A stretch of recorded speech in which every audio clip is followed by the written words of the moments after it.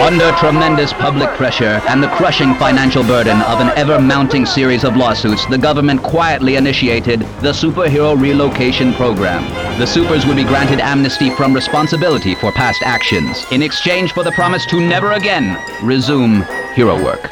Where are they now? They are living among us, average citizens, average heroes, quietly and anonymously continuing to make the world a better place.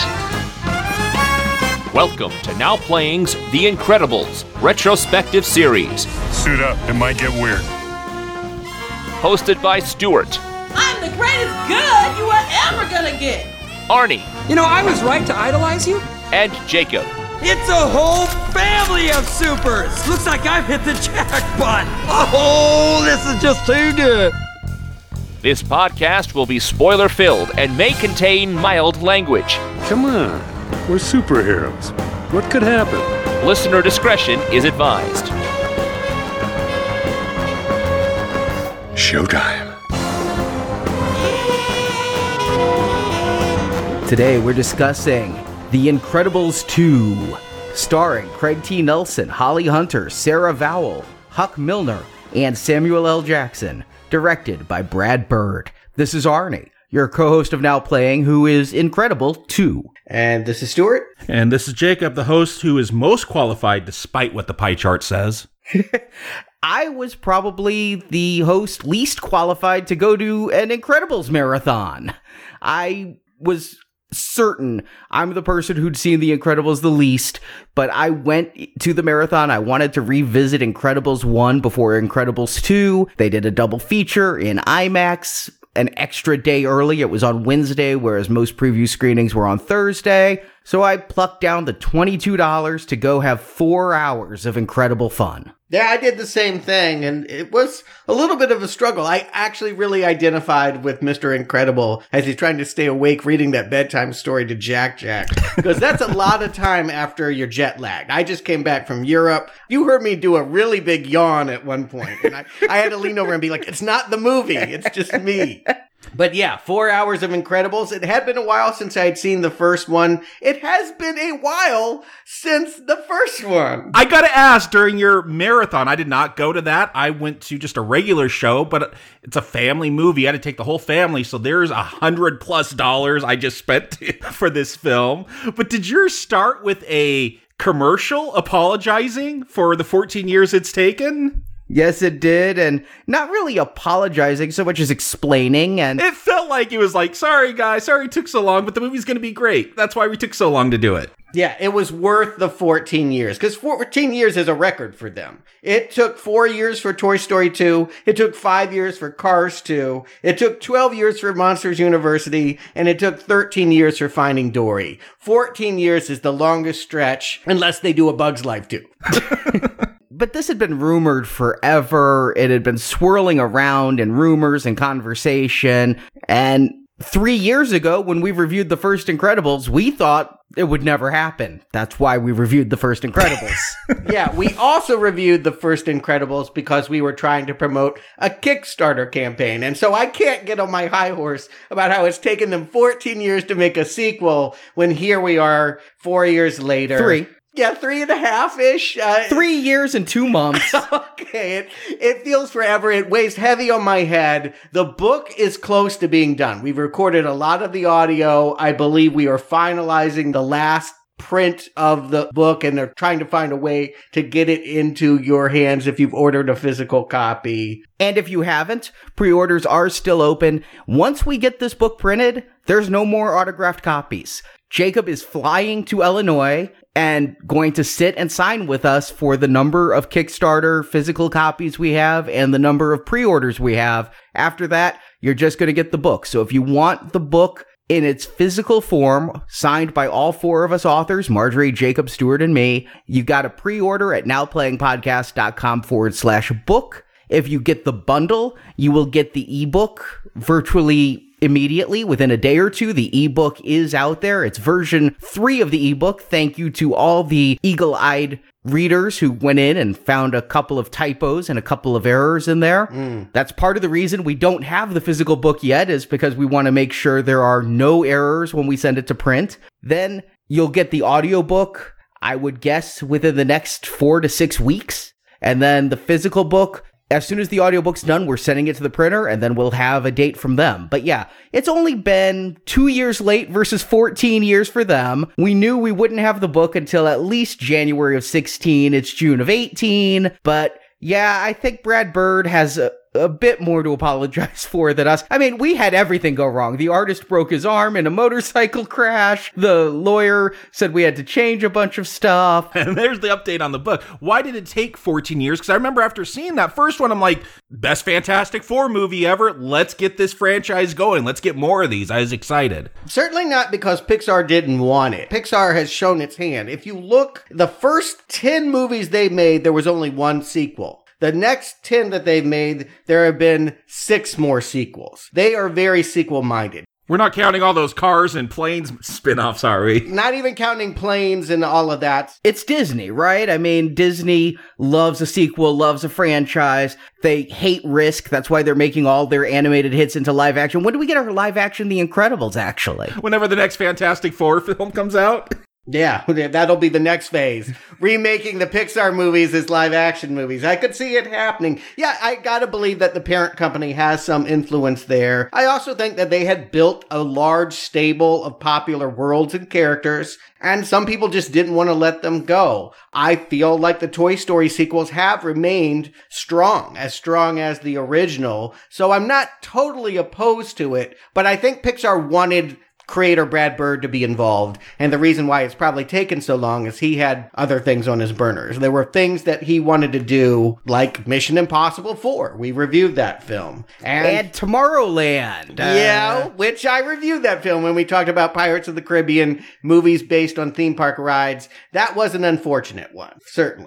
Disney property and movie for Disney. One that just looked so toxic from the trailers, you couldn't pay me to watch it. It's not that bad, but there's nothing there for me to say, hey, it's a gem. But basically, it took that failure for him to realize, hey, I need to go back to something that worked for me. And someone else is already doing the Mission Impossible movie sequels, so that left Incredibles. He could have done Ratatouille 2 as well. He had made that for Pixar as well. But Incredibles, more than any of the other ones, it's strange to me it's taken so long because it has such a built-in story engine. With superheroes, it would seem very easy to craft new adventures. Yeah, I don't need another Ratatouille where, I don't know, he goes and helps McDonald's out or something. But yeah, The Incredibles, it's superheroes. You have adventures. That's what comic books are built on. Decades of just telling stories. And so it felt like this was built in. And that's why it's a surprise it took so long for this to come back. I was actually surprised we finally got a sequel to it. And I guess that was part of the holdup. Brad Bird, in doing press for this movie, said, I had trouble coming up with a story because there have been so many superhero movies. And I get that. Having gone to that marathon and watched that original movie, a movie I professed to love on the first podcast,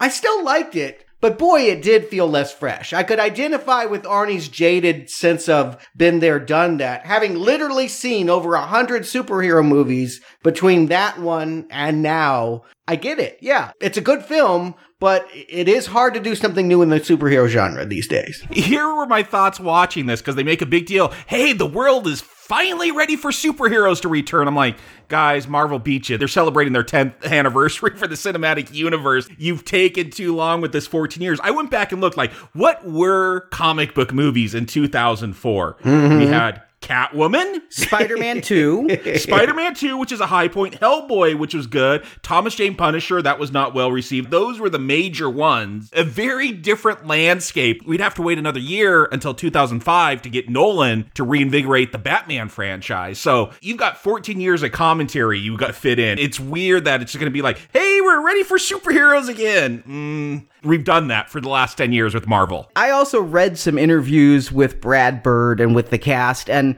part of the holdup wasn't just superheroes have been done, but they tried to figure out how to make the balance. He said during the first film, Pixar was like, what is this film? Is it a domestic comedy? Is it a superhero movie? Is it a drama? Is it a midlife crisis? What is it? And Brad Bird would just say yes. Coming back, he was concerned about how to get that mix right again, how to do the family drama against the superhero, because whatever it is you liked about the first one, he wanted to make sure it was represented in the second one. And so I think he may have had perhaps a little bit of stage fright. It might be considered his biggest success. Looking at his resume, I'd consider it his biggest success. And we all know how a bad sequel can taint a good original. And right now, if this was bad, he'd be at 50-50 with it. Whereas at least Superman had 2 good ones before Superman 3. And the longer you wait for something, the higher the expectations are. I mean, if he had gotten a movie out within 3 years, well, it didn't have to be great, right? We just wanted more. But 14 years is quite a buildup. People who saw this as an adolescent are now almost 30 and may have kids of their own that they're going to take this to. Part of the reason I went to the marathon, very few kids. Kids don't pay for those marathons? Parents don't pay for the marathons. Hey, I'm telling you, I pay for regular tickets plus popcorn. Again, over $100. I could not do a marathon with the family. Yeah, that is very expensive. I know you didn't do it for the poster, Arnie. It was like it was carpeted with these posters they were hitting. I was sliding trying to get to my seat because they gave us these giant posters and no one knew where to put them. I did not take one. I'm a whore for free stuff. Wow, you love free stuff. I do, but I realized what would happen to it, and Stuart's poster was proof. I'm like, I don't want to take it to my car. I don't know what I'll do with it at home, so I just didn't know what to do with it, so I said I'll pass. Stuart took it, and I'm like, you took the poster? He put it on the floor. People trampled it, walked over it. I actually at one point made a joke. I'm like, oh, she stepped on your poster. And it looked so trash. He put it in the garbage on the way out. I'm like, why'd you bother? Yeah. That was nice of you to throw it away. Always clean up after your concessions. I've worked in a theater. It's ingrained in my head. But yes, it was trash at that point. It was as worthless as the soda can that had the Incredibles logo on it. There was no value to it. I actually thought you were taking it home when you picked it up. I didn't realize you were one of those who tries to put theater cleanup people out of their job. And I do. No, they prefer that. My girls, they're very considerate, and they always clean up their trash and throw it in the garbage bin. I do too, but when I saw him picking up the poster, I thought he was taking it home. There was only one place for that poster. But yeah, it was a crowd of really enthusiastic fans. I thought I saw a cosplayer or two, but it turned out they were just wearing Incredibles t-shirts that happened to be red, just like the outfits, and have the eye on the front, just like the outfits. I really did feel out of my depth. People were cheering for the Disney logo. I mean, people cheered for that apology/explanation why it took 14 years. I'm like, that's weird. We're already at the film. We don't need a commercial to convince us to see this, but people were super excited. To take a page from the film, can we talk about the elephant in the room?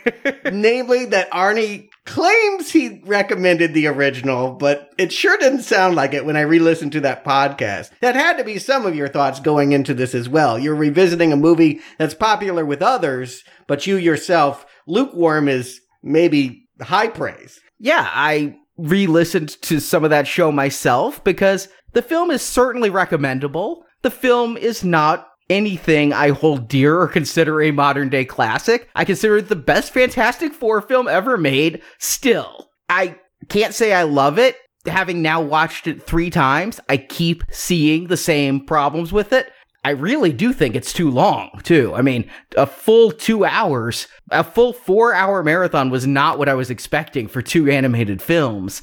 But it's good. It's good enough. I stand by a recommend. I just don't love the film. And because so many people love the film, that sounds like a red arrow to them when, in fact, it's not a red arrow at all. It's not even borderline. Well, should we get into the film or do we need to talk about Bao? If you want to talk about red arrows, that's all I really got for this. I'm very concerned about this family. They are using a lot of food to self-medicate. That's my takeaway from Bao. Okay, so you guys didn't like it either. No. I thought I was going to be called out here because I'm watching that. And you guys know, we reviewed another theatrical animated film, Big Hero 6. Yep. And that opened with that wonderful dog short that had me in tears thinking the dog was going to die before the movie.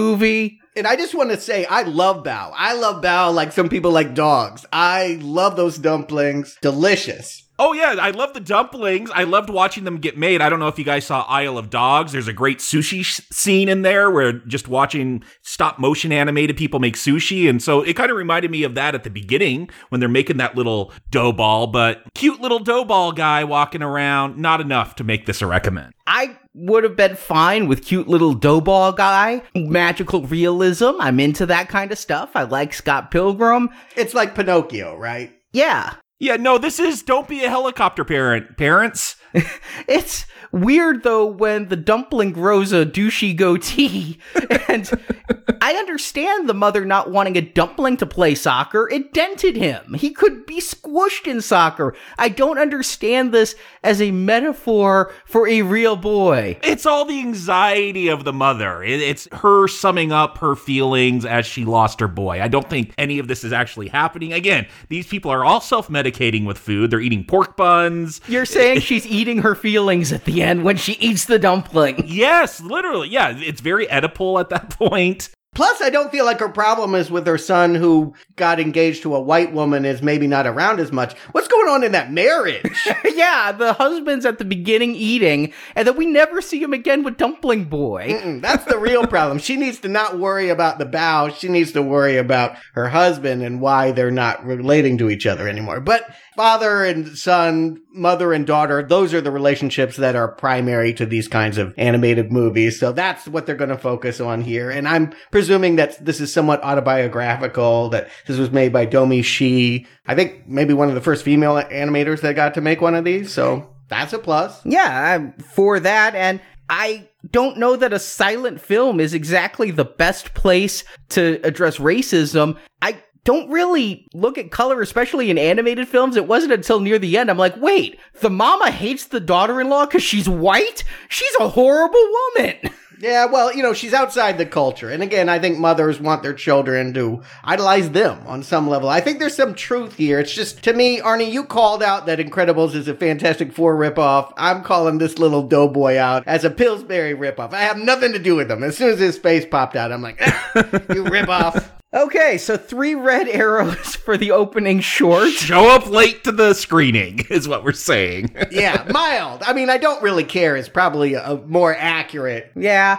Yeah, it was kind of That better not show up for Best Animated Short like a lot of these Pixar ones do. That's what got me mad. I was like, that's going to walk away with an Oscar. With a little goatee on the Oscar penciled in.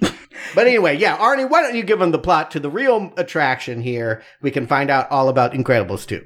Incredibles 2 picks up right where the first one left off, with the superpowered family, Father Bob Parr, a.k.a. Mr. Incredible, wife Helen, a.k.a. Elastigirl. Shouldn't she be Elastawoman now? Isn't she liberated and old enough? It's a little, still be using that girl moniker for her. Come on. Independent women, guys. Strong female protagonist. Super fast son Dash and invisible daughter Violet fighting the Underminer, who's come to rob a bank. Underminer gets away, and as supers are still illegal, the department that provided the super relocation program is shut down. But telecom tycoon Winston DeVore, voiced by Bob Odenkirk, is a longtime superhero fan and has a plan to make them legal again. Elastigirl will fight crime in the city of New Urbrum and prove supers are still useful and needed. She does this equipped with tech provided by Winston's sister Evelyn, voiced by Catherine Keener. This leaves Bob at home playing Mr. Incredible Mom, helping Violet with boy troubles and adjusting to baby Jack's developing powers, which includes turning into a demon, firing lasers from his eyes, turning his body to fire, making copies of himself, and using all of this to fight a local raccoon. Meanwhile, in New Urbrum, Elastigirl has uncovered a new supervillain, the Screenslaver, who is able to hypnotize people to do his bidding through the use of video screens. Elastigirl uncovers that Screenslaver is actually Evelyn, who disagrees with her brother's hero worship and uses her hypnosis to make it seem like the supers are trying to kill ambassadors from across the globe. Evelyn gets Mr. Incredible and Elastigirl to wear the goggles and do her bidding, but Dash and Violet save their parents and the four fight off Evelyn and her hypnotized super slaves. With the help of Buddy Frozone, they save the ambassadors and capture Evelyn. And with this, supers are made legal again in over 100 countries across the globe as credits roll. Here's my question, because this does pick up literally where the original film ends. What was your assumption about the status of superheroes going into this? Because, again, it's only implied, so I gotta blame myself for thinking this. The fact that there's gonna be this huge big fight at the beginning here and supers are still vilified, they're still illegal, was a little bit of a surprise to me. I figured by the end of that last film, we see the family team up to fight the Underminer. Okay, they're accepted now. People aren't gonna be fighting them. No, I didn't think that, partly because they encouraged Dash to come in second. They were still playing by the rules of the day. They did not want to be singled out for being extraordinary. And I'm really glad I rewatched part 1 for part 2 because I'm impressed. 14 years later, the animation has gotten a lot better. The detail, the shading. I have nothing but props for how this movie looks, but they keep to themselves. We're seeing a beginning where it's the exact same as the last one ended, but from a different point of view, because Violet had a crush on this boy in her class. Now we're going to see this entire Underminer attack from that point of view of Tony. It's a real Batman v Superman situation where we get to see the destructive metropolis from Bruce Wayne's point of view now. Again, you make a joke, but it's also worth pointing out other films are covering this stuff. In between Incredibles and Incredibles 2, anything you might want to say about what being a superhero is has probably been addressed in one of the 120 films about the subject that have come out. That's what I liked about the originals. It's like, oh, we're going to take Alan Moore's Watchmen, where it's like this real gritty, realistic take on superheroes, and we're going to turn it into a Pixar film. Like, there is definitely those elements where we're going to ban superheroes because they're just destroying things and they have too much power and they're the actual villains.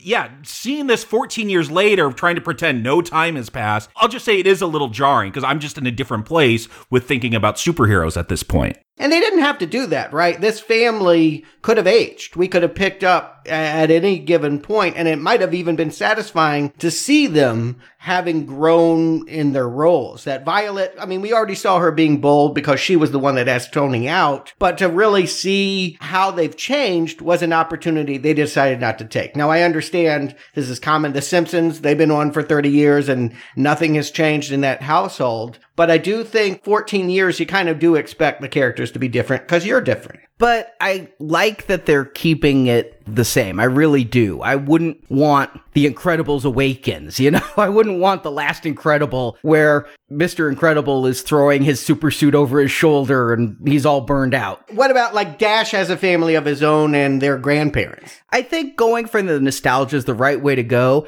And they did say in interviews, you're able to do this because it's animation. Craig T. Nelson, he was in his 50s when he was doing the TV series Coach. He's not looking great right now. No, he is looking thin and very old. Yeah, I'm worried about him. In that little apology video at the beginning, but he sounds as good as ever. Holly Hunter sounds as good as ever. Everybody except the original boy voice of Dash was able to reprise their role, and that's because the Dash from part 1 was actually a prepubescent boy who is now in the workforce. He's probably almost 30, and so they had to find another prepubescent boy. Right. And part of the appeal, you're right, is that they have an animation style that is very mod 60s, and they want to keep it in that era. That this is not an era like you and I live in. I mean, there are some of the luxury items, but they're presented as like steampunk or neo-futurism. It's the 50s, 60s vision of the future. Everyone doesn't have cell phones and they're not on the internet. It's not our world. They kept it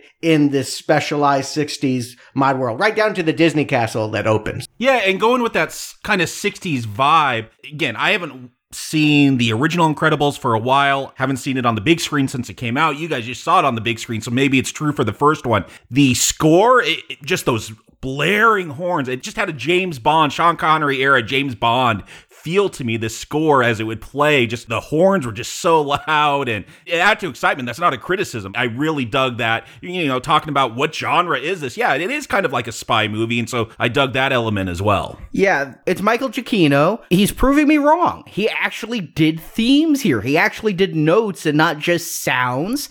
Oh, this is the one you don't like. Okay. most of the time.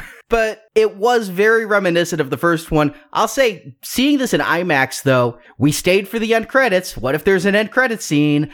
And I just felt assaulted by the volume of those horns. I was telling Stuart, it was really painful. My wife did say, why is this movie so loud? Why is the music so loud? I only noticed it during the credits, but I'm leaning over to Stuart like, damn it, I don't need to know who their Windows support person is. This person does not need to be in the credits. Are you going to list their pizza delivery guy too? Why are the credits so long? Yeah, they have some crazy credits in this one. Indeed. But by picking up seconds after the last film ended, it means that we get a resolution, to a degree, for the Underminer. They have good names for the villains. I like the idea that the Underminer comes and destroys the foundations of banks, and then as those structures fall, he can just vacuum up the money. A good character. Surprised he's only used here from the opening. He's used here to demonstrate that Mr. Incredible is very sloppy. I was waiting for him to come back. He was a joke at the last one, though, because Fantastic Four, their very first villain in issue 1 was the Mole Man, who came up from underground. He's a punchline. The fact that they continued with him at all was surprising. The fact that he gets away and never comes back, even more surprising. I kept waiting for the third act, like Jack is going to somehow find him and burn him up or something. I don't know. I waited for that to be resolved. It's not going to be resolved. But again, I like this world. Like, they're going to have this huge chase with this giant drill and it destroys banks. And then the suits come along. They're like, oh, well, it's all covered by insurance. We don't need your guys' help. It would have been fine. I kind of like that real world stuff clashing with superheroes. But on the other hand, it does feel a little dated. We've had Civil War where we've had other movies tackled real world versus superhero worlds bumping against each other. It's important to reassert, because as Jacob pointed out, you might think that they were celebrated at the end of the first film, because we were certainly cheering them on. But no, the world is still very much against this. And it's pointed out that, like, had they done nothing, the banks being insured, it actually would have worked out better because Mr. Incredible is so messy. That's really the problem. It's the perception that if you invite superheroes into the world, that they will destroy more than they will save. Here, it does feel like gender politics are different 14 years later than the first one. I feel like, oh boy, here's the stereotypical oafish man. He's exactly as he was in part 1. He was very destructive. It's his destruction that caused supers to be put out in the first place, although he did save a guy's life, which was the first chink in the armor. But here, we're going to find out that Mr. Incredible is the problem, not the solution. Right, and that's kind of tapping into things that are contemporary, things that they may not have even anticipated when they started this, but certainly we're in a groundswell of movement towards empowering women, moving them to positions of power, and really challenging a patriarchy that exploits them. And here, we like Mr. Incredible. I don't think that we would ever see the marriage as him intentionally diminishing and domesticating her. She was the one that wanted that. She fell in love with home life. You remember that first movie, she was the one that thought, hey, this is enough for me. I can find enough in this domestic life to be sustained. He was the one that had the wanderlust. Now they're going to flip that and show that Helen is a little bit of a hypocrite. In the hotel, they have a interesting conversation, though, because maybe it's the politics of the day, but I found myself really drawn to the conversation between Bob and Helen. It's in the trailer. Helen says, to change the law, I have to break it. To save my family, I have to leave it. And they have this conversation about law versus lawlessness, where Helen doesn't want the job. She wants to obey the law. She thinks doing right is the law, a very statist opinion. But Bob says something that I've seen in many of my libertarian groups. Do you respect the law when the law is disrespectful? I appreciate the conversation. The film doesn't do anything with it. No. If it would have done something with that, it would have been better. It's just an aside. And, you know, like the first movie, you want to position the characters in the opposite direction of where they're going to go. If you remember in the first Incredibles, Bob in the opening documentary said something to the effect of, sometimes I wish the world would clean up after itself and I could take a break. Well, that becomes his nightmare for the movie, while Helen says, there's no way I'm staying home and not being super. And then, of course, she's the one that's domesticated. Here, they've done a very similar thing by having Helen, the one that is happy to obey the law, be the lawbreaker. So it's character positioning. But Is it best utilized in the story? Maybe not. Here's my issue. That last film, it was about Bob, his midlife crisis, and we're going to focus on him. He's going to get this secret job, fighting a big robot and doing superhero stuff, and it's focused on his story. And then you got the family. They're going to come along eventually. I feel like this one, hey, let's put the woman at the forefront, and she's going to be the superhero now doing the secret stuff. But a lot of this film is going to go back to Bob and be about him. Now he's got to be Mr. Mom, and isn't it tough for a guy to do girl work? I feel like they want to put a girl at the forefront, a woman at the forefront of the film, but we're still going to spend a lot of time with that dude and seeing the troubles he's going to go through. Well, correct me if I'm wrong, but Mr. Incredible is the favorite character, right? I mean, he's my favorite character when I think about the original, partly because he was the one that had the most storyline. It was really his arc to recognize that he could still be super in middle age. And now, with him being marginalized, this story doesn't really have a lot of use for him. As you point out, it ends up being like he's just there to fulfill some comedy bits while Helen carries the movie. It's not that Helen isn't interesting enough to carry it, it's that we don't want to see an Incredibles movie without Bob. I've never really had a favorite Incredible. It is telling about how kind of lukewarm I am. Yes, he was the star of the last movie, but if I were to think of my favorite Incredible, it was probably Dash. Mr. Incredible's kind of blah. He's just kind of there. He's the stalwart Superman, and I think I like his kids more than I like the parents. I might go with Helen because she gets to do the most creative stuff with her power, but I think about this as a family dynamic. You don't have Bob as a single Incredibles film. You got to have the family, and that's what works for me. I want to see them all come together and work together as a team. Yeah, agreed with that. Ultimately, the movie is about a family dynamic. To single anyone out for too long would be the wrong impulse. No one gets a spin-off in The Incredibles. They are stronger as a family unit here. And so, after this Underminer battle, the family has to go in hiding. One last time, Rick Dicker has to clean it up. Even he's being retired at this point. The guy that relocates supers is told no more of this. So the best he can do is throw him in a motel for 2 weeks and zap the memory of poor Tony so that not only does he not remember seeing Violet wearing that Incredibles outfit, he doesn't even know who Violet is. I kind of saw that coming. I knew the neuralizer was going to come into play. But yeah, like you said, Jacob, that 60s aesthetic, now it's a suction cup and it looks like a giant projector and things. But I can't tell, is that hotel supposed to be a nice hotel in the 60s or a really rundown no-tell motel today? Because if I see a hotel with doors facing out, instead of having hallways, I now think of that as skeevy. Well, yeah, those were nice at one point. Yeah, in the 60s, but now... I think this film plays off of both those aesthetics, though. There's a bit of nostalgia, but we're also watching this from a modern point of view where, you do not want to stay at that hotel. It's not a home. The point is their home blew up in the first film, and rather than getting a new home, they've been relegated to 2 weeks, mind you. 2 weeks. No new jobs given to them, no more insurance. Squat here, and then one of them has to go back to work, and Helen figures that, it's her turn. She saw how much Bob suffered at the insurance company, and that was a terrible job. You could see that he resented having to screw people out of their money. And so she is going to try and find a job, and she does. Through a little bit of happenstance, during the Underminer fight, it catches the attention of a shady character. I hesitate to call him a villain or an asset. A multimedia tycoon named Win. And he saves Frozone, because lest you forget Frozone, Samuel L. Bleep Jackson is fighting against the Underminer as well. And when things go bad, Frozone freezes his way out of there to be picked up in a limo that Win sent. And it's Frozone who shows up at the hotel with just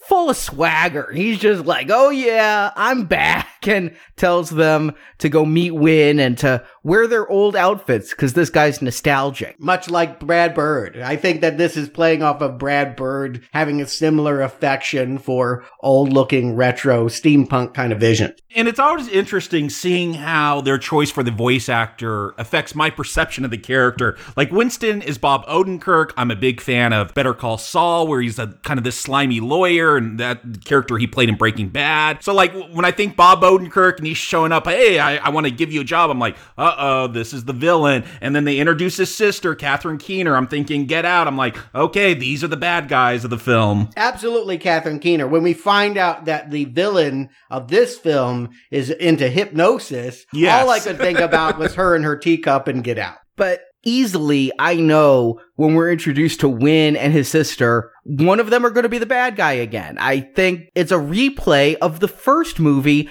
in that last time we had Syndrome, who had a female intermediary make Mr. Incredible do heroic things again, all as a plot to undermine supers. And here we've got the same plot, basically, where Win isn't the bad guy, but his sister Evelyn is, and she's working with Win again to undermine the superheroes, and all the jobs that Elastigirl's getting sent out to do is really orchestrated by the person telling her to do it. Yeah, this is my biggest frustration with the film. 14 years you've had to write a story, and you're just going to do the first movie again, but swap the genders? Now it's Elastigirl that's going on the secret missions, who we think is hiring her. We all know that they're bad guys, or one of them is at least. It's frustrating how long it takes for that reveal to happen because I'm anticipating it right from the first. That's exactly right. It's disappointing how many of the notes they replay. I know in sequels, certainly in a sequel where it's been a long time since audiences have seen the last one, you do want to recall what they loved about the original, but you don't want to telegraph who your villain is. And by doing it exactly the same way, we know it's both or one of these telecommunication people. We tend to think it might be the guy because, he's flashy and he's talking about perception being everything, and he wants to control everyone with presenting images, and that's also what the villain does. But once we realize this is a female-centric storyline, we're looking much harder at his sister Evelyn. And I blame Brad Bird for this. I think the man can't have a surprise. I knew who Syndrome was last time with Incrediboy. I thought that was a neon sign of obviousness, and here he does it again. It was one of my big problems with the last movie is it had no surprise. Neither does this one. True enough. The question I have going into this is, one of the things that I think we were left debating about the original one was, what is it to be exceptional, and is it right to hide that to blend in with others? That was a theme I so desperately wanted them to carry on into this movie. And I think there's a part of this movie that would like to talk about the way the world has gone under the influence of screens. They're going to have a villain named Screenslaver, and every time someone's looking at a TV at an inopportune moment, they will be under the control of this villain. Certainly, if they wanted to tell a modern day story, I'll tell you what, I lost my cell phone while I was traveling in Europe, and you become hyper aware of how addicted people are to their cell phones and screens when you don't have one anymore. It was stunning, sometimes horrifying, to be walking in crowded public places and realize no one is looking up. I did empathize with Screenslaver in this film. Like, she gets one monologue. It doesn't really match up with the tactics he's taking, with the monorail and all that. But I'm like, yeah, this is right. Get off the screens. I'm kind of, let Screenslaver go a bit longer. Maybe he could solve some of our issues. Not only that, but here's a juicy idea. Don't cell phones make us equal to superheroes? Don't we not need them because any super technique that they have, we can replicate with these devices? The real villain would be someone with a cell phone. I think that would have been a way to play it. I think that there is a version of this movie that tackles that contemporary idea, but I think much of this movie backs away from that. And I feel like it goes for safe and obvious scenarios and not the things that I cared about most. I mean, Helen and Evelyn will sit down twice to have these, and they feel really out of place. I think they're good conversations, but they don't fit in the film. But they'll sit down to talk about consumerism versus really art. And Evelyn, she just creates, and then it's up to Win to go and market it and sell it. And she's just the creative force. But, they have this whole debate going on the whole time about which is more important. And it just feels like, hey, Brad Bird wants to talk about art versus commerce. And it doesn't really integrate into this story at all. And Pixar really wants to talk about pro-women after John Lasseter, the head of their whole company, has now gone underground and is, I think, being removed from the company because of his treatment of women at the company. They are having a PR problem of their own, so they want to present the image of women in power. And so this story does become maybe also just as topical, but to me, less dramatically interesting. The idea that women are oftentimes in the shadow of men and women should feel empowered to be super and not let men do that heroic work. And yet, Elastigirl is the one chosen for the obvious reasons, and it's going to bruise Mr. Incredible's ego that he is a destructive force. He brings down buildings. Elastigirl is finesse.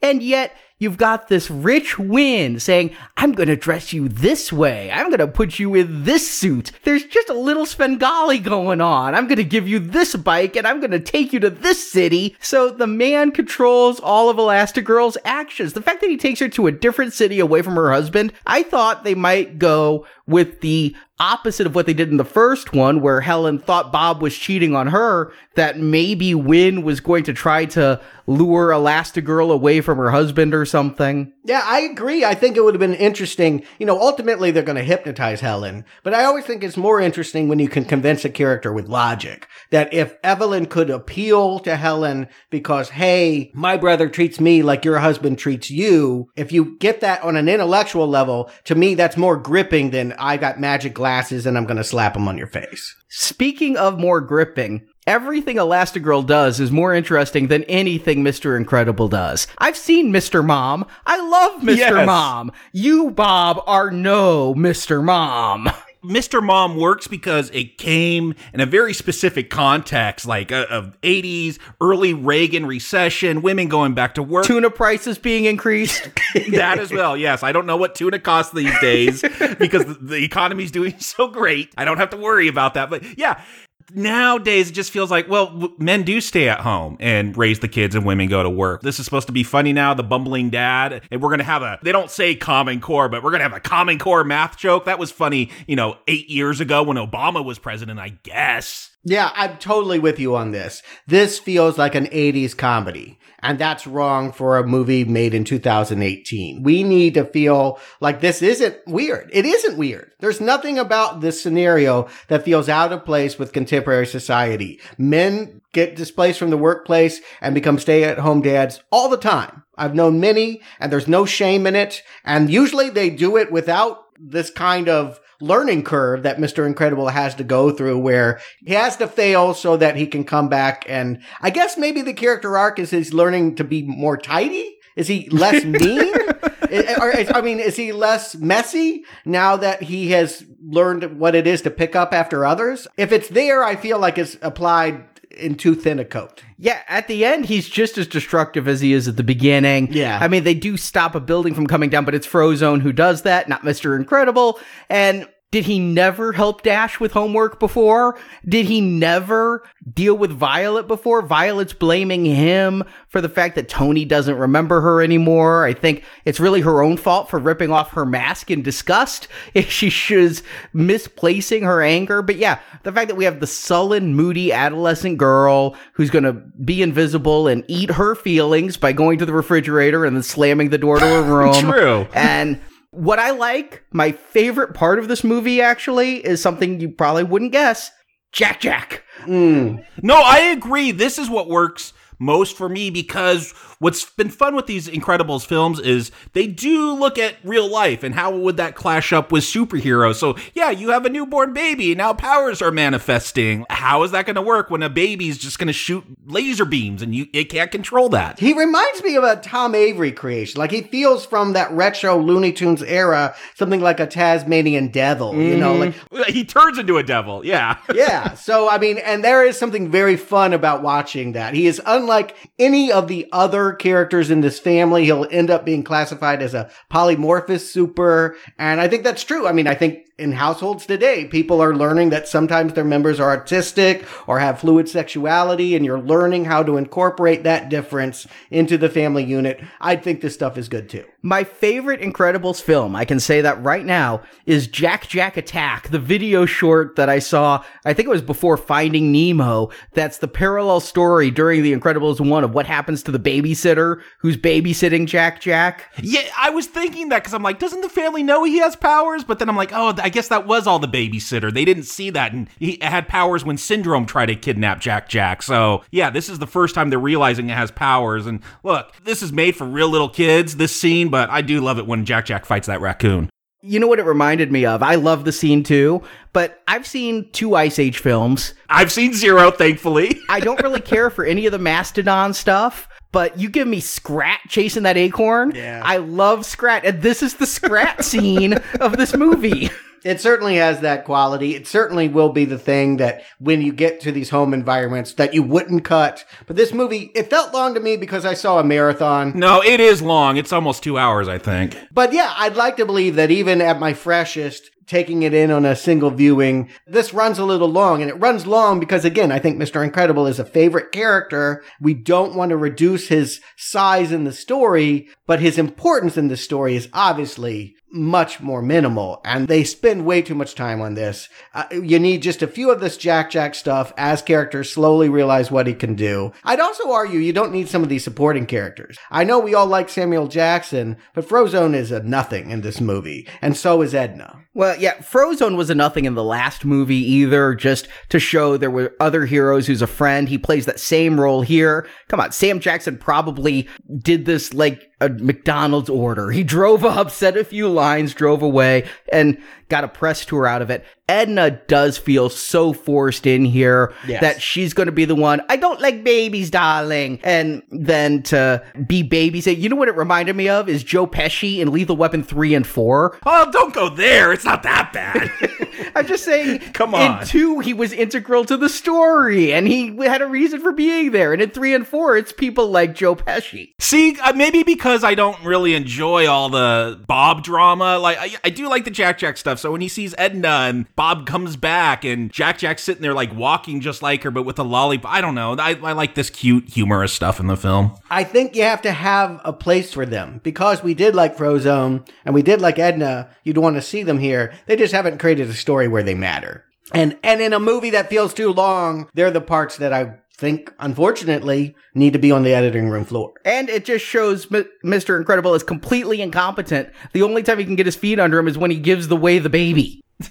You might not be wrong, Stuart. I mean, I thought Edna was going to make whole new cool suits that do all new things for the Incredible. No, it just makes one for Jack that has like fire retardant in it. Yeah, she's resentful because an unseen designer has put a new dark spin on Helen, and she's got a different look with a new motorcycle. And again, she's off on her own. She is the creation of Wynn. She is, in many ways, you say a Svengali, whether he realizes it or not. He does mansplain, he does take control, he does present the image that she acts out. And that's why, again, that could bring her closer together with Evelyn, who has worked for her brother for many years and who is equally resentful about his need to steal the spotlight. And whether Wynn realizes it or not isn't really my problem. Brad Bird doesn't realize it is, I think, the problem. I think he's trying to bring to Incredibles a little bit of the Ocean's 8 flavor and show sisters doing it for themselves. But no, they're behind every great woman, there's a really rich man telling her how to dress. Well, this does feel like Bruce Wayne putting together the Justice League. Like, when we'll find out their whole story with him and Evelyn is their parents loved superheroes. Someone broke in and they went to call them, but because heroes were illegal, no hero showed up and the parents get shot. And when he's this billionaire industrialist, he does feel like Bruce Wayne, except he doesn't put on the suit. He just hires other supers. Right, exactly. He is creating supers in his own image to some degree. And his dad did that as well. We saw in a little montage that he created statues and phone lines, and he was trying to be central station by which all superheroes act out. Even now, there's a green room full of C-string supers that are wanting to be like Helen as she goes about saving the monorail and trying to find the Screenslaver. And Screenslaver, I saw him in the trailer just briefly. They just show him at the end of one of the trailers. I wish he was a real villain. I actually like the Screenslaver. He's Bane. Didn't you see? Like, he's got the same mouthpiece as Bane does in Nolan's Dark Knight Rises. But again, with the visual look of this movie, one thing I like is because now Elastigirl has to keep to the shadows. It's like the EG on her chest is sequined or something. It's really reflective. It's metallic. If this this was a toy or a statue, I would absolutely love that EG on the front. And when she goes to confront the screenslaver, yeah, when she goes into that dark apartment to find him, my girls, they did get a little scared. Like, they play that up as almost like Silence of the Lambs when Clarice, goes into the basement and it's all dark. And yeah, it was a little scary, it's a little fun. There is some tense moments. I don't believe she's going to get the real screenslaver at this point, though. No, but when all those lights come on and it's really vivid. How is there not a warning at the beginning of this about epileptic seizures? Actually, it is an issue. I saw an article just this morning that people are having epileptic seizures. This movie is not epilepsy friendly. That said, gorgeous scene. I'm loving the visuals. Yeah, it's that live footage. Like, it looked like some of that footage was actually like live action camera work or something of static or something. It has an animation style unlike the rest of the film. I don't know if it hypnotized me, but it really does capture your eyes. And I think it is all animated. What threw me is in the background, like they're watching Godzilla at one point and it's Incredibles animation Godzilla, and they're watching The Outer Limits, and it's real Outer Limits audio with Incredibles animation. Then they watch Johnny Quest, and it's actual Johnny Quest footage. That threw me. I'm like, wait, what? He's ticking off boxes. Sometimes he's commenting on what's going on in the plot, but he's also just saying, here are my references. This is the animation style that I love. This is the world I'm evoking, but using, as Arnie pointed out, really cutting edge animation style. This is a great looking movie. I thought the original looked great. I'm not going to dog the original by saying it had a long way to go. I thought it proved that Pixar could finally draw human beings. Yeah, you compare that Incredibles, that first one, to the humans and like the first Toy Story, night and day difference. Huge steps. But I mean, this is an even more just as large leap forward, and congratulations to all the technicians that worked on this. It is one of Pixar's best looking films. The first one holds up. Seeing it on an IMAX screen, the first one still looks good. And yet seeing these back to back really drove home for me. And seeing them both in the exact same format. So I can't say, oh, this looks better on the big screen. Seeing them both there, this is just a gorgeous looking film. I mean, I could watch it on mute and just be taken with every visual. So Helen is winning the PR battle. If Wynn's idea is that we can finally decriminalize superpowers by presenting an alternative perception, because all that people have the perception are what politicians give them, well, she's out there now. She has saved a bunch of people on a monorail that went backwards. She appeared on a talk show and then later was caught on camera catching the person that is screenslaver, supposedly. She also saved an ambassador who is going to be able to pull strings in governments to get this document signed. We're all building to the idea that we're finally going to get this piece of paper that everyone wants signed saying, yes, superheroes will be legal. Is this the reason why Mr. Incredible puts up with the home life? Or is he in love with the home life? Does he fall in love with it? Would he prefer to be there by the end of this film? Or is he just sucking it up and waiting for Helen to deliver this document so that he can go back to being Mr. Incredible? Sucking it up. Yeah, definitely. I mean, that he always wants to be a superhero, and the second he gets a chance to put on that costume to go help Helen out when he gets that call, he's there doing. He's like, no, you know what? Vi's having a tough time with a boy. I got to stay home and take care of that. I have full confidence as a man and his woman. I have full confidence that you can do. No, that's not the situation. He is out the door. He should love the home life a little bit more after all of this, right? We do see that he finally conquers new math, and he does figure out how to get Jack back from alternate dimensions using cookies. I mean, he does get better at this, but I didn't see a moment where I felt like he would be like, you know what? This is all I need in my life. So you saw what I saw. He never fell so much in love with his family unit that it could be sustainable. And it's not like he was estranged from them either, and this brought them closer. The children, poor Dash gets crapped upon in this movie. Dash is forgotten while doing the homework while the dad goes and reads to Jack.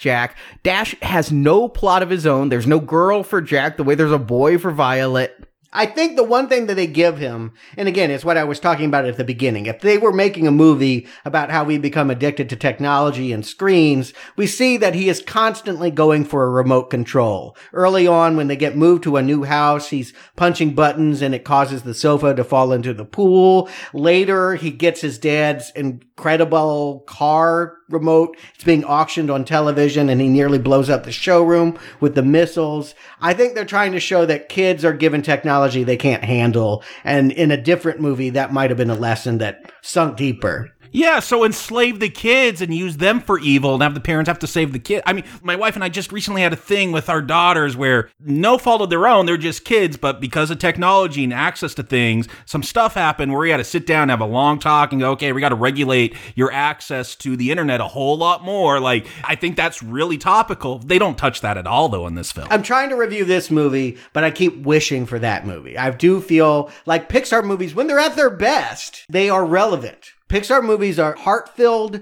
and relevant, and they don't repeat themselves, and this movie is making all those errors. I'm not saying I'm having a bad time. I'm saying that I'm constantly bumping up against the fact that this movie is not as fresh and incredible as the first Incredibles was. I'm right there with you. Yeah, it feels like a retread. In 14 years, what you should be apologizing is, wow, we haven't had an original thought in 14 years. Not that it took so long to have the original thought. But I'm also enjoying the film for what it is, much like I did the first one. It is what it is. The superhero fights, all these secondary heroes, I do find them kind of funny that we have Void, who can shoot these portals, and yeah, Void's got some cool powers. That's going to be a really fun power later on. If you've ever played the game Portal, it reminded me a lot of that. See, I feel like the first movie we had Frozone because Mr. Incredible was the main character and he needed a bro to talk to. Void is sort of that for Helen. She's the younger girl that was like Elastigirl in her early days, and there is some kind of mentoring going on there. So she's important. The other ones are just kind of jokes, right? Screech the Owl. Yeah, Screech freaked me out because I'm like, does he look like an owl? Is that a mask he's wearing? Yes! I actually wrote, is he a mutant? Is he a manimal? What is the owl thing? I loved Reflux, though. Oh, Reflux I liked the idea until you saw those powers. And it's not just he's got like heartburn and he's breathing fire. There is actual like goo and regurgitation on the ground when he's done. Yeah, I have a reflux problem myself, so this was the best joke it was the one I could most relate to. I don't have a family. So some of this family dynamic stuff, maybe they're really nailing it for some people, but I'm not connecting with. But Reflux is my dude. Yeah, I like him.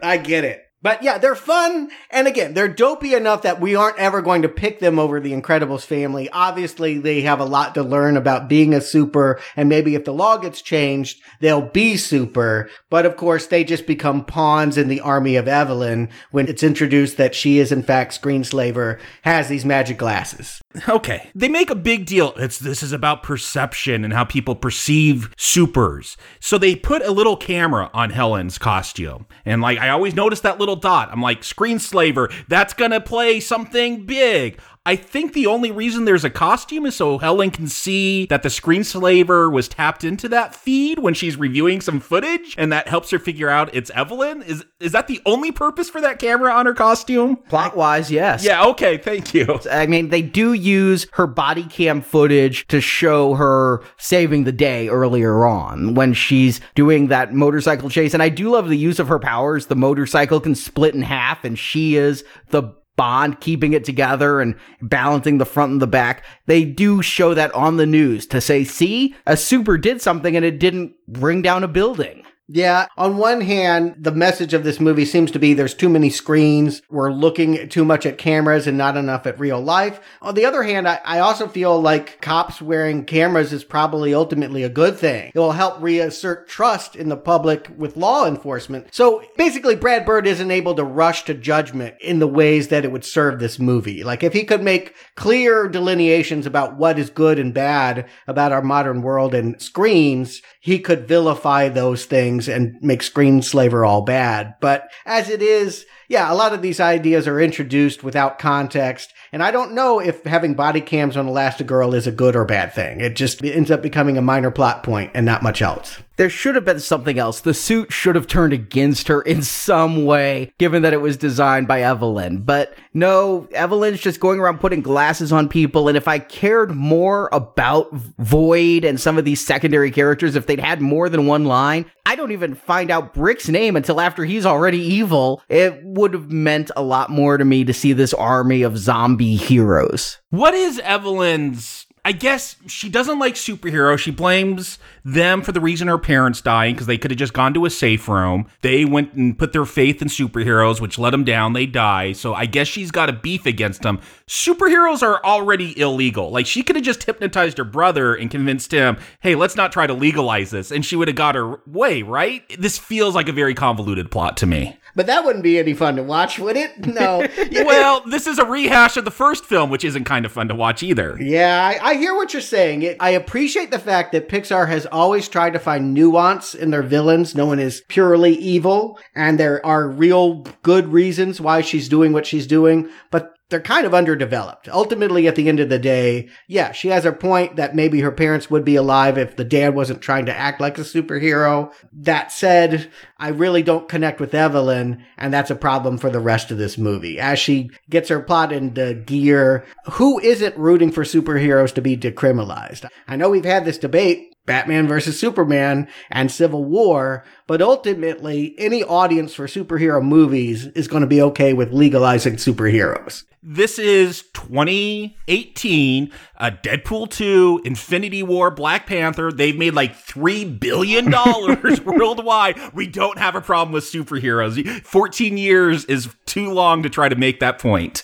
And so, yeah, we get a climax here on the yacht where it's being signed. The ambassador and other world leaders have agreed to come on for WIN's television cameras and show the world that we are going to side with the supers and reverse a bad decision. Because she has magic sunglasses, these superheroes are then going to embarrass themselves on the camera by making threats and undermining the whole legalization so that presumably it will never be ratified and no superhero will ever be legal again. The fact that they're choosing ambassadors to do this, arranging it so that she saves an ambassador from the screenslaver, and then they get all these ambassadors on a boat. I did think that perhaps the siblings were on it together because WIN is just all about, let's get on my boat. Let's go on this boat.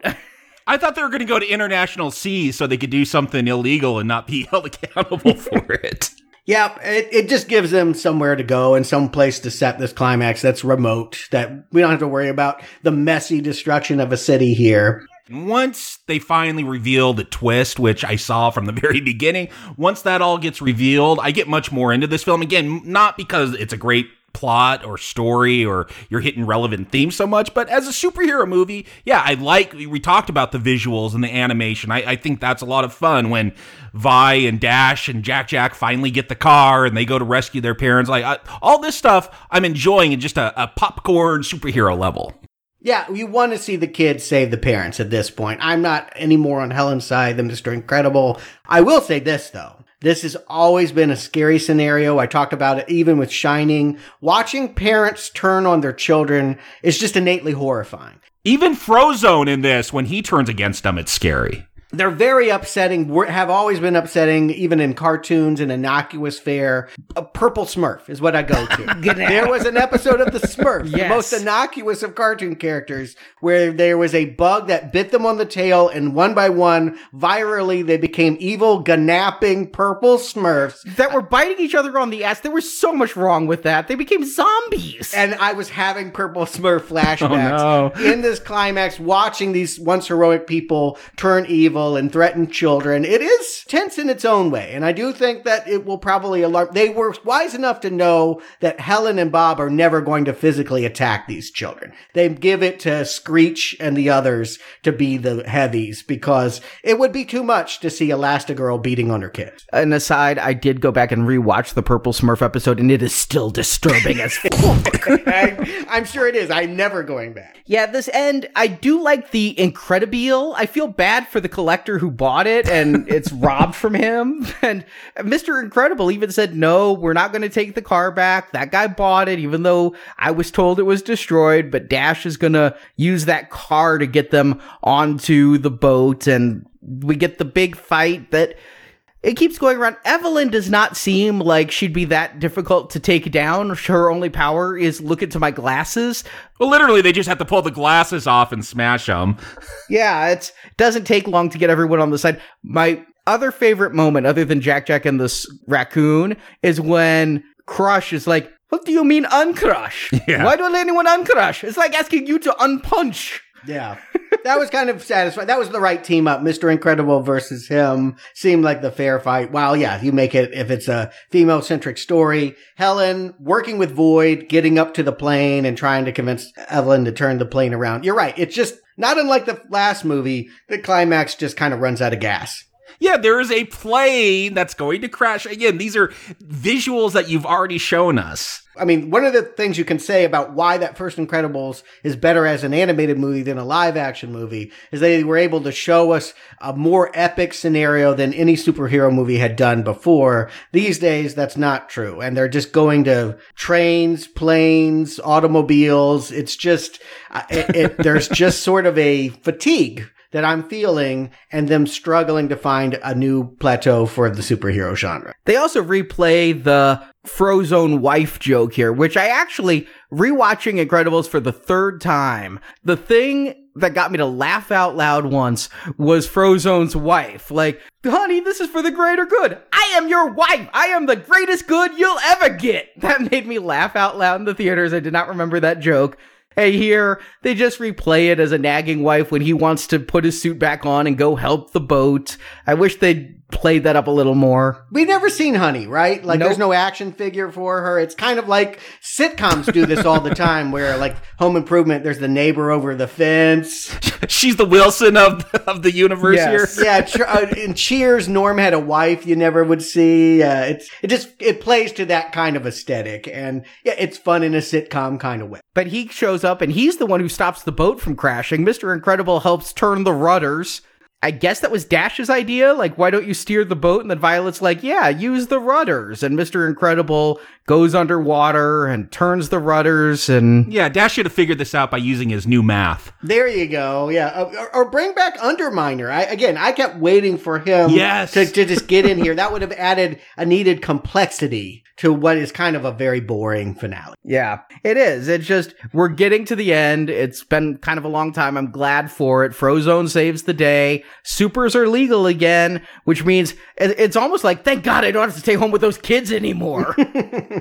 Well, it's what we want, and it's if they're going to make a third one, we don't necessarily want to have this debate again. We want to see, again, what I think the promise of that first one is what would it look like in a world where everyone is super. Technology could maybe do that, and that's really going to be the fight, is how do they stand apart and be exceptional in the face of exceptional technology innovation. That could be a plot for the third one. How do you stop Goldman Sachs with super strength, you know? How do you stop the criminals of today with the powers of yesteryear? But we know the Pars are united because they're all wearing E's outfit. Again, they're back to the red. And even Vi, who had kind of, throughout this, had been sort of turning against the family because Tony didn't like her. Well, we see here at the very end, she's willing to give up her movie date with Tony to fight crime with her family. We see them go after some bank robbers. They're shooting their guns. This is where I thought the Underminer would show up again. Like, this is round 2.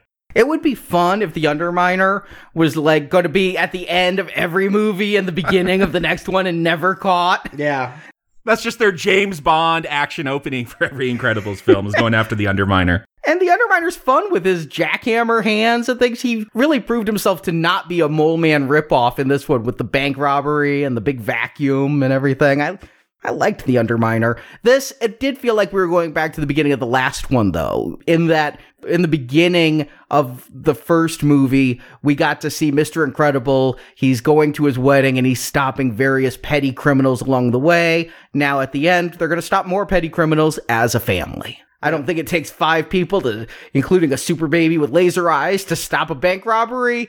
But maybe 4 of them can stop Mr. Incredible from demolishing the place while Elastigirl saves the day. But will there be more movies? I mean, I saw the box office grosses. They're going to want one. I can't decide, even in watching this finale. Yes, it does feel like the end of a second installment, but they could stop here too. I do feel like they've said a lot about the superhero genre. You don't want to wait until 2032 for the next one? This is going to be the before sunrise of animated films every 14 years. All the Pixar babies are actually the next generation to make the next Incredibles films. Very interesting. I really think Brad Bird is done.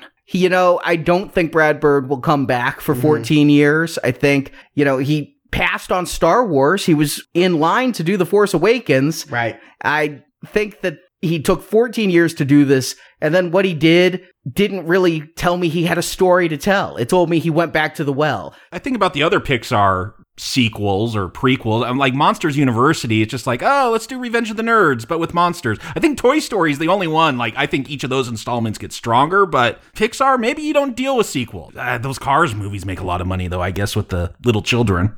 The last one didn't, the last Cars. How did Finding Dory do? I didn't see it. I've seen about half of Finding Dory, started watching it with the girls, and yeah, it was entertaining. Again, we're trying to find another fish, but it's entertaining. Here's my thing this is Disney. Disney takes the cash cows and puts them into the milking machine, and eventually a husk of what used to be a cash cow walks out, right? Star Wars. Star Wars. So Disney may force this to happen because I feel that Pixar is going more to the sequel well under Disney, and Disney is known. They won't let anything die. Big Hero 6 didn't do very well, and now there's a Big Hero 6 TV series. Aladdin, the direct-to-video stuff. I mean, sequels are their bread and butter. There will be more Incredibles, but I think if it's a feature, it won't be Brad Bird. But do we want them? I guess we need to wrap up our thoughts on this part 2. Jacob Stewart, how incredible is Incredibles 2? Jacob. I'm in a weird place with this one because I feel like if I didn't see the first Incredibles movie, I probably would have enjoyed this one a lot more because I was just thinking, oh, this is such a redo of that first one. Which was a redo of how many other superhero movies? That was my complaint. No, that one feels fresh and well done. Yeah, it could have taken elements, but that one at least felt like here's people that understood the genre and could give it a fresh coat of paint and a new spin. No, give me a family dynamic superhero movie that worked as well as The Incredibles. I don't think there's one out there. None of the Fantastic Four films, but this one, that's my biggest problem is it just feels like after 14 years, you're just going to redo the first one? Okay. I mean, you're lucky, Pixar, that I like that first one. And I think this is a great family to watch. And I like the dynamic between the parents and the children. Now you add in Jack developing his powers. It's all that weird tangential stuff that I really enjoyed in this film. The actual plot, not so much. I'm like, I've seen this. I know who the bad guy is. Okay, let's get on. Let's get to a flashy fight. So yeah, not as strong. Again, that first Incredibles film, I hold in very high regards as just one of the best superhero films. It'd be way up there. This one it's a shadow of that. It's all right. It's got the humor there. It's got the fights that I enjoyed. Again, with this animation style, maybe you could pull this off with the Mr. Fantastic live action now, but I like the Elastigirl stuff. I like Dash running around. All of that. Violet with her force fields. All that stuff is fun here. And so, yeah, I'm going to give this one a mild recommend. Stuart. Yeah, it's a recommend, but I think you have to take the I and the N away from the title. Pixar has made a credible follow-up. It doesn't take advantage of what I thought was really incredible about that first film, namely the whole themes of exceptionalism.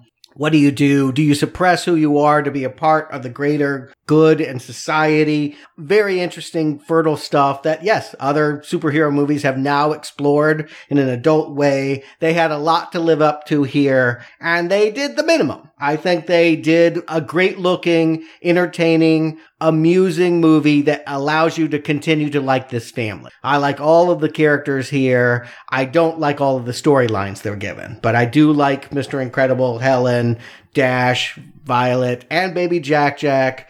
I do wonder if they make another one, if they shouldn't ask them to grow up a little. I do think they should change. I do think there needs to be a new dynamic. Otherwise, I just don't see a point, because Pixar is, again, at its best when it is presenting something fresh and new. I don't think sequels are their bag. I haven't seen many of them, and I do like the Toy Story sequels, so I don't want to say it's impossible for them to make an Incredibles 3 that's as good as the first one. But I just tend to think, having seen all the effort and energy in 14 years go into this one, and the best they could offer was this, that maybe they don't have a whole lot more to say about the family unit or superheroes.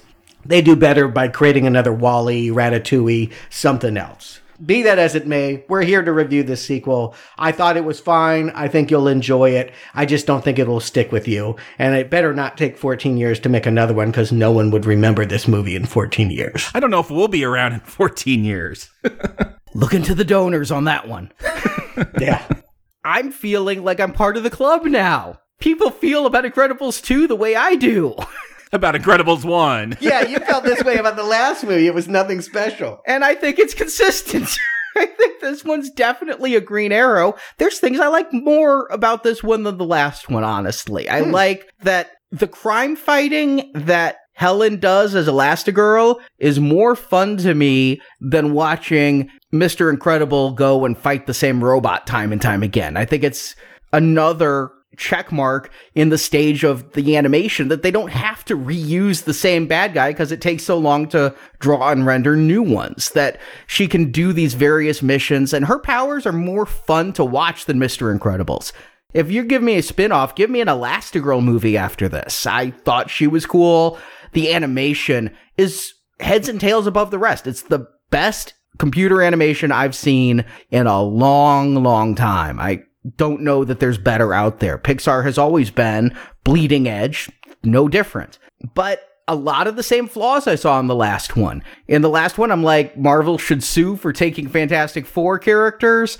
Here, I think Michael Keaton should be asking for a role in the next one because they took his Mr. Mom movie here. Everything except for the strip club visit and the poker party appears to be in this movie. And I think Jack versus the raccoon is my favorite moment of any Incredibles film. So there's definitely stuff I like more. I feel all the sub-superheroes are underdeveloped. I wish I cared more and got to know Void and Reflux and all of them a bit more. To me, it was a very consistent, enjoyable 4 hours of a marathon, but I'm not ready to go to Incredibles 3 the way some people did Incredibles 2, wearing my Incredible cosplay t-shirt, but it's a recommend, like the last one. So, ranking them, you're saying no difference? Yeah, flip a coin, maybe 2 over 1, a hair. Oh, there's no doubt one is far superior. One is way above.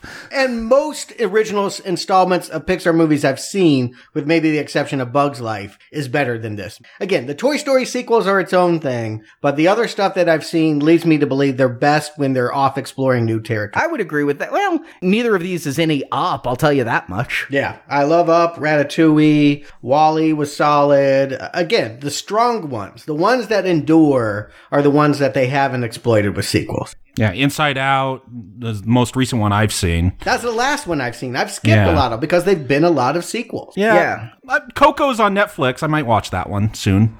See, Coco made no impression on me. I didn't even realize Coco was Pixar, and it does feel that Pixar is kind of watering themselves down. And it happens with anything with age. Same as Star Wars. When you have a finite number of them, they feel special. They feel unique. When all you had was Toy Story and A Bug's Life, Toy Story 2, Monsters, Inc., Finding Nemo, and even the original Incredibles, their first 6 films, it really felt like people saw them as something precious. But when you started pumping out Cars 2, Cars 3, The Good Dinosaur, did anyone see The Good Dinosaur? No, I don't. Yeah, never heard anything about that one. I remember it coming out, but not one people talk about. That is definitely the redheaded stepchild. They don't talk about that one at all. It never happened. It might be good.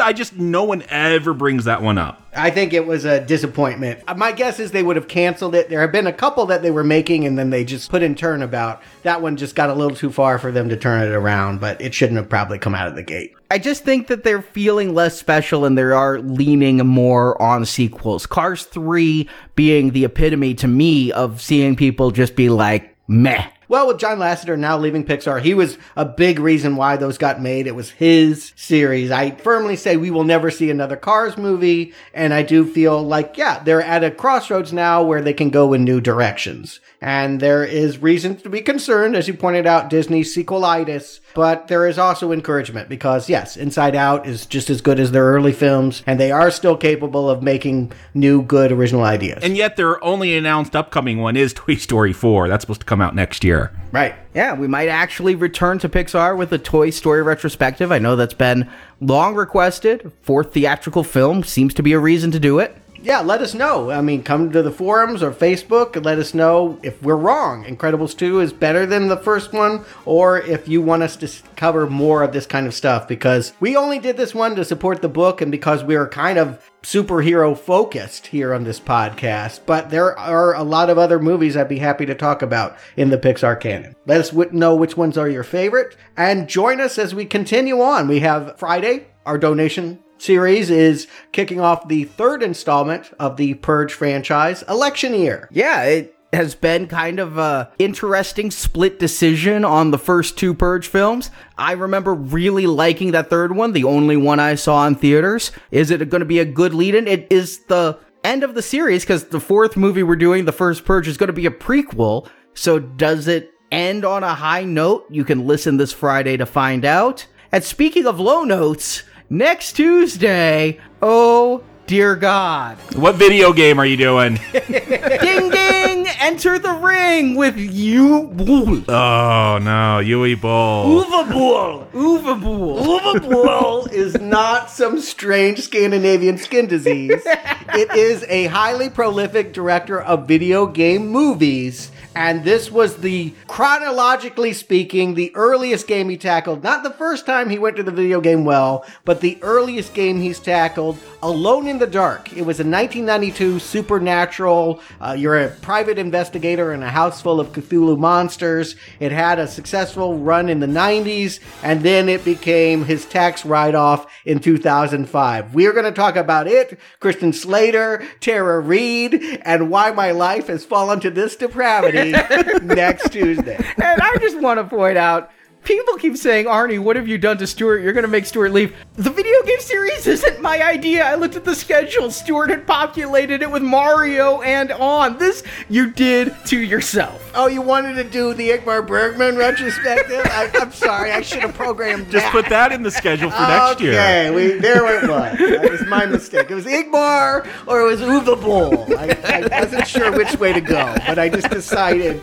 more people would love to hear me scream about a Conby and whatever else this garbage movie is going to try and foist upon me. Blood Rain and Yes. House of the Dead. Yeah, he alone has made some of the worst movies of all time, but I gotta say the other ones in this retrospective have not proven to be delights. Starting at Super Mario Brothers and going down the pipe, it's been rough. So that is going to be on our main feed the next couple of weeks, but fear not, if Alone in the Dark isn't exactly your jam, and it appeared to be nobody's jam as it bombed so terribly. That's why I got a sequel. Again, tax write-off. We do discuss all of Yes, there's a reason why money-losing movies get sequels. But we're going to theaters next week for our donors for Jurassic World Fallen Kingdom. That review will be out a week from Friday, and that's going, if you donated in 2015 for Jurassic World or that retrospective, you're going to get Fallen Kingdom, you're grandfathered in, or you can donate now at the Jurassic level to our donation drive to get all the Jaws reviews, Deep Blue Sea, Deep Blue Sea 2, all the Jurassic Park, all the Purge, and all the Pacino you can stomach. Yeah, I mean, and that's been out. I know I was abroad, and that movie has been out for several weeks now. It is opening this Friday here in America, so we have a chance to watch it and cover it. I'm a little excited because, controversial opinion, I think Jurassic World is the best of the franchise. I do think that, this could potentially be even better. Yeah, I rewatched Jurassic World last week, and Prep, good movie. And then the week after that, we go to theaters. Actually, just a couple days after that, we go to theaters on the 3rd of July. While you are having your weenie roasts and watching your fireworks, the three of us are getting together on the 4th of July to record The First Purge. It's going to be the longest recording ever because there'll be firecrackers going on, and Arnie will keep making me repeat what I said eternally. And I'm like, all right, how long does it take to fire a firework? I got 10 seconds here for the next Black Cats. And then we'll be in theaters the week after that for Ant-Man and the Wasp. Yeah, the follow-up to Infinity War. How does it all turn out? Yep, that is a movie. We are covering it. I can't say I'm that excited, but again, I'm always happy to be wrong. I just want to reassert that. When I'm wrong, I'll call myself out on it. Ant-Man, I couldn't begin to care. The sequel, I care even less. But if it's good, and I hope it is, I will be happy to be wrong about my ambivalence. And the week after that, it's still yet another new release. It didn't come from theaters, it came from the desert. Yes, it's a video game that you've never heard of, made into a movie you've never heard of, that's been out for a year in Finland, and has finally been dumped VOD. We figured if you loved ants, the best time to position it was after Ant-Man and the Wasp, because it is a take on those old 50s ant movies where giant radiated bugs are coming out of the desert and presumably eating people or something. I never played the game. I don't know anything about it. But yes, that's our lineup for the next couple weeks. And whether you can donate or not, I do hope you can join us. We got a lot of content we want to share. So thank you for listening. Thank you for your donations. Thank you for pre-ordering the book. And thank you for your patience if you're a Kickstarter backer. Nearly there. Oh, yes, so close. We're not wearing any capes, so we hope we don't get sucked back into a jet turbine on Yeah, then knock on whatever, something else could happen, but I think it's coming real soon. Between the artist getting in a car accident, a death in my family, everything has happened. It really has been every place except Wasp. That's when we get to Ant-Man. Apparently. So we'll be back Friday with the Purge election year. Till then, it was nice of you to drop by.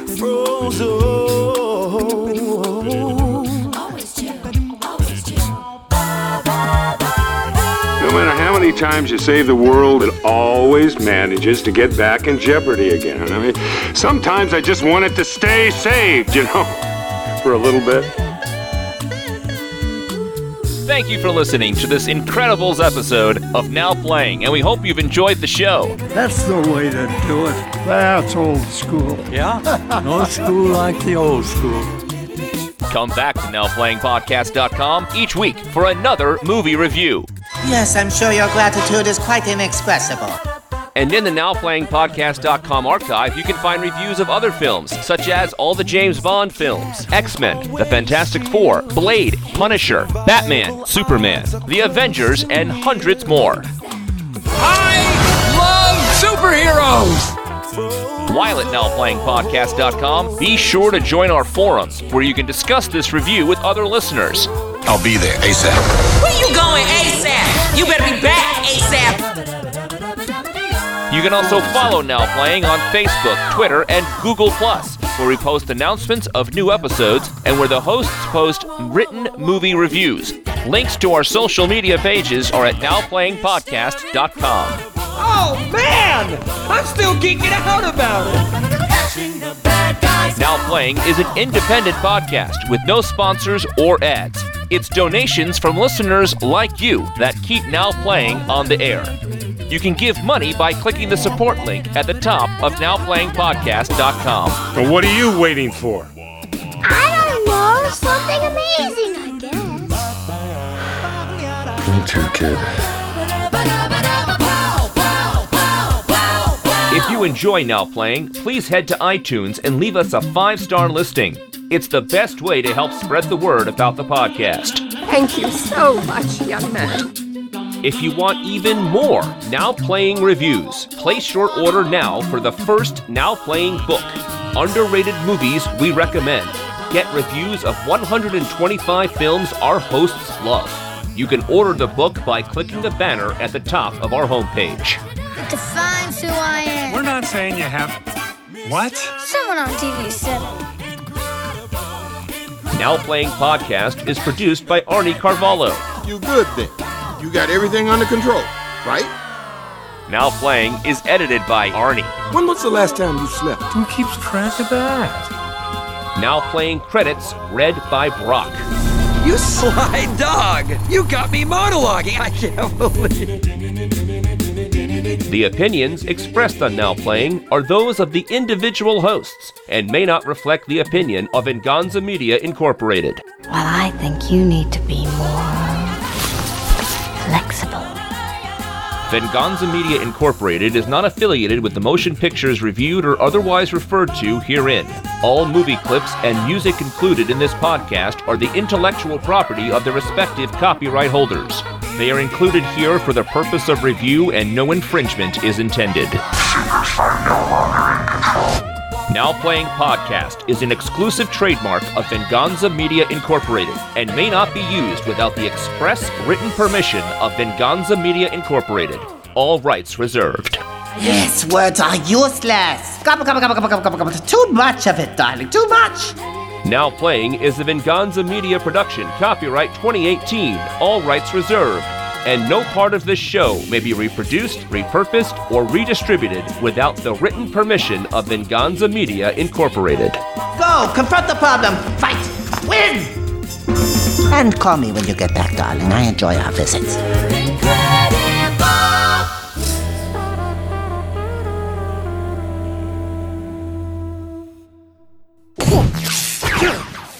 Starring Craig T. Nelson, Holly Hunter, Sarah Vowell, Hulk.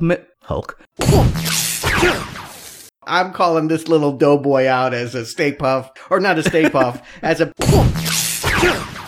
Does anyone even know what a screensaver is anymore? Is this a really dated reference for oldies like us? Oh my god, it didn't occur to me people wouldn't know what a screensaver is.